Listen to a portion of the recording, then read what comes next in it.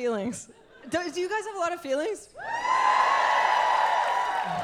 It's exhausting, you know?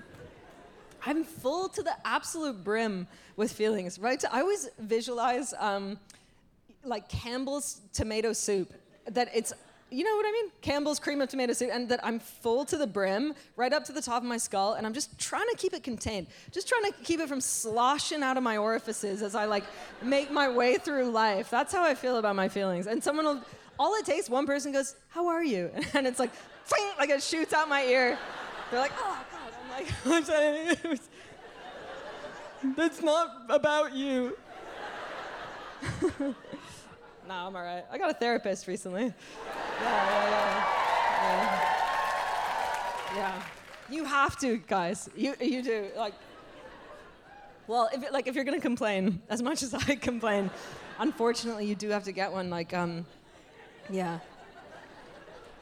I feel like my friends were starting to be like, "You should pay someone to do what you expect of us." I was like, "Oh, okay." I found this therapist, and he's really smart, and we Zoom, and he said something interesting where he said, remember, you are not the feeling. Like, sure, you feel consumed by the feeling, but you are not the feeling. And he said within you and within everyone, there's like a very still, neutral, eternal self. And you know, you experience the feelings, but you're not consumed by them. And he said, rather than identifying so much with the feeling, like, I'm anxious, I'm this, he said, you don't be consumed by the feeling. Just observe the feelings as they come with curiosity. Have you heard that before? Apparently that's the... So I think you're just supposed to be like, huh.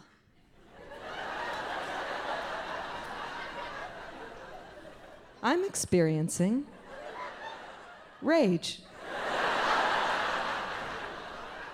How curious. How curious. Stream Mae Martin, Sap, only on Netflix.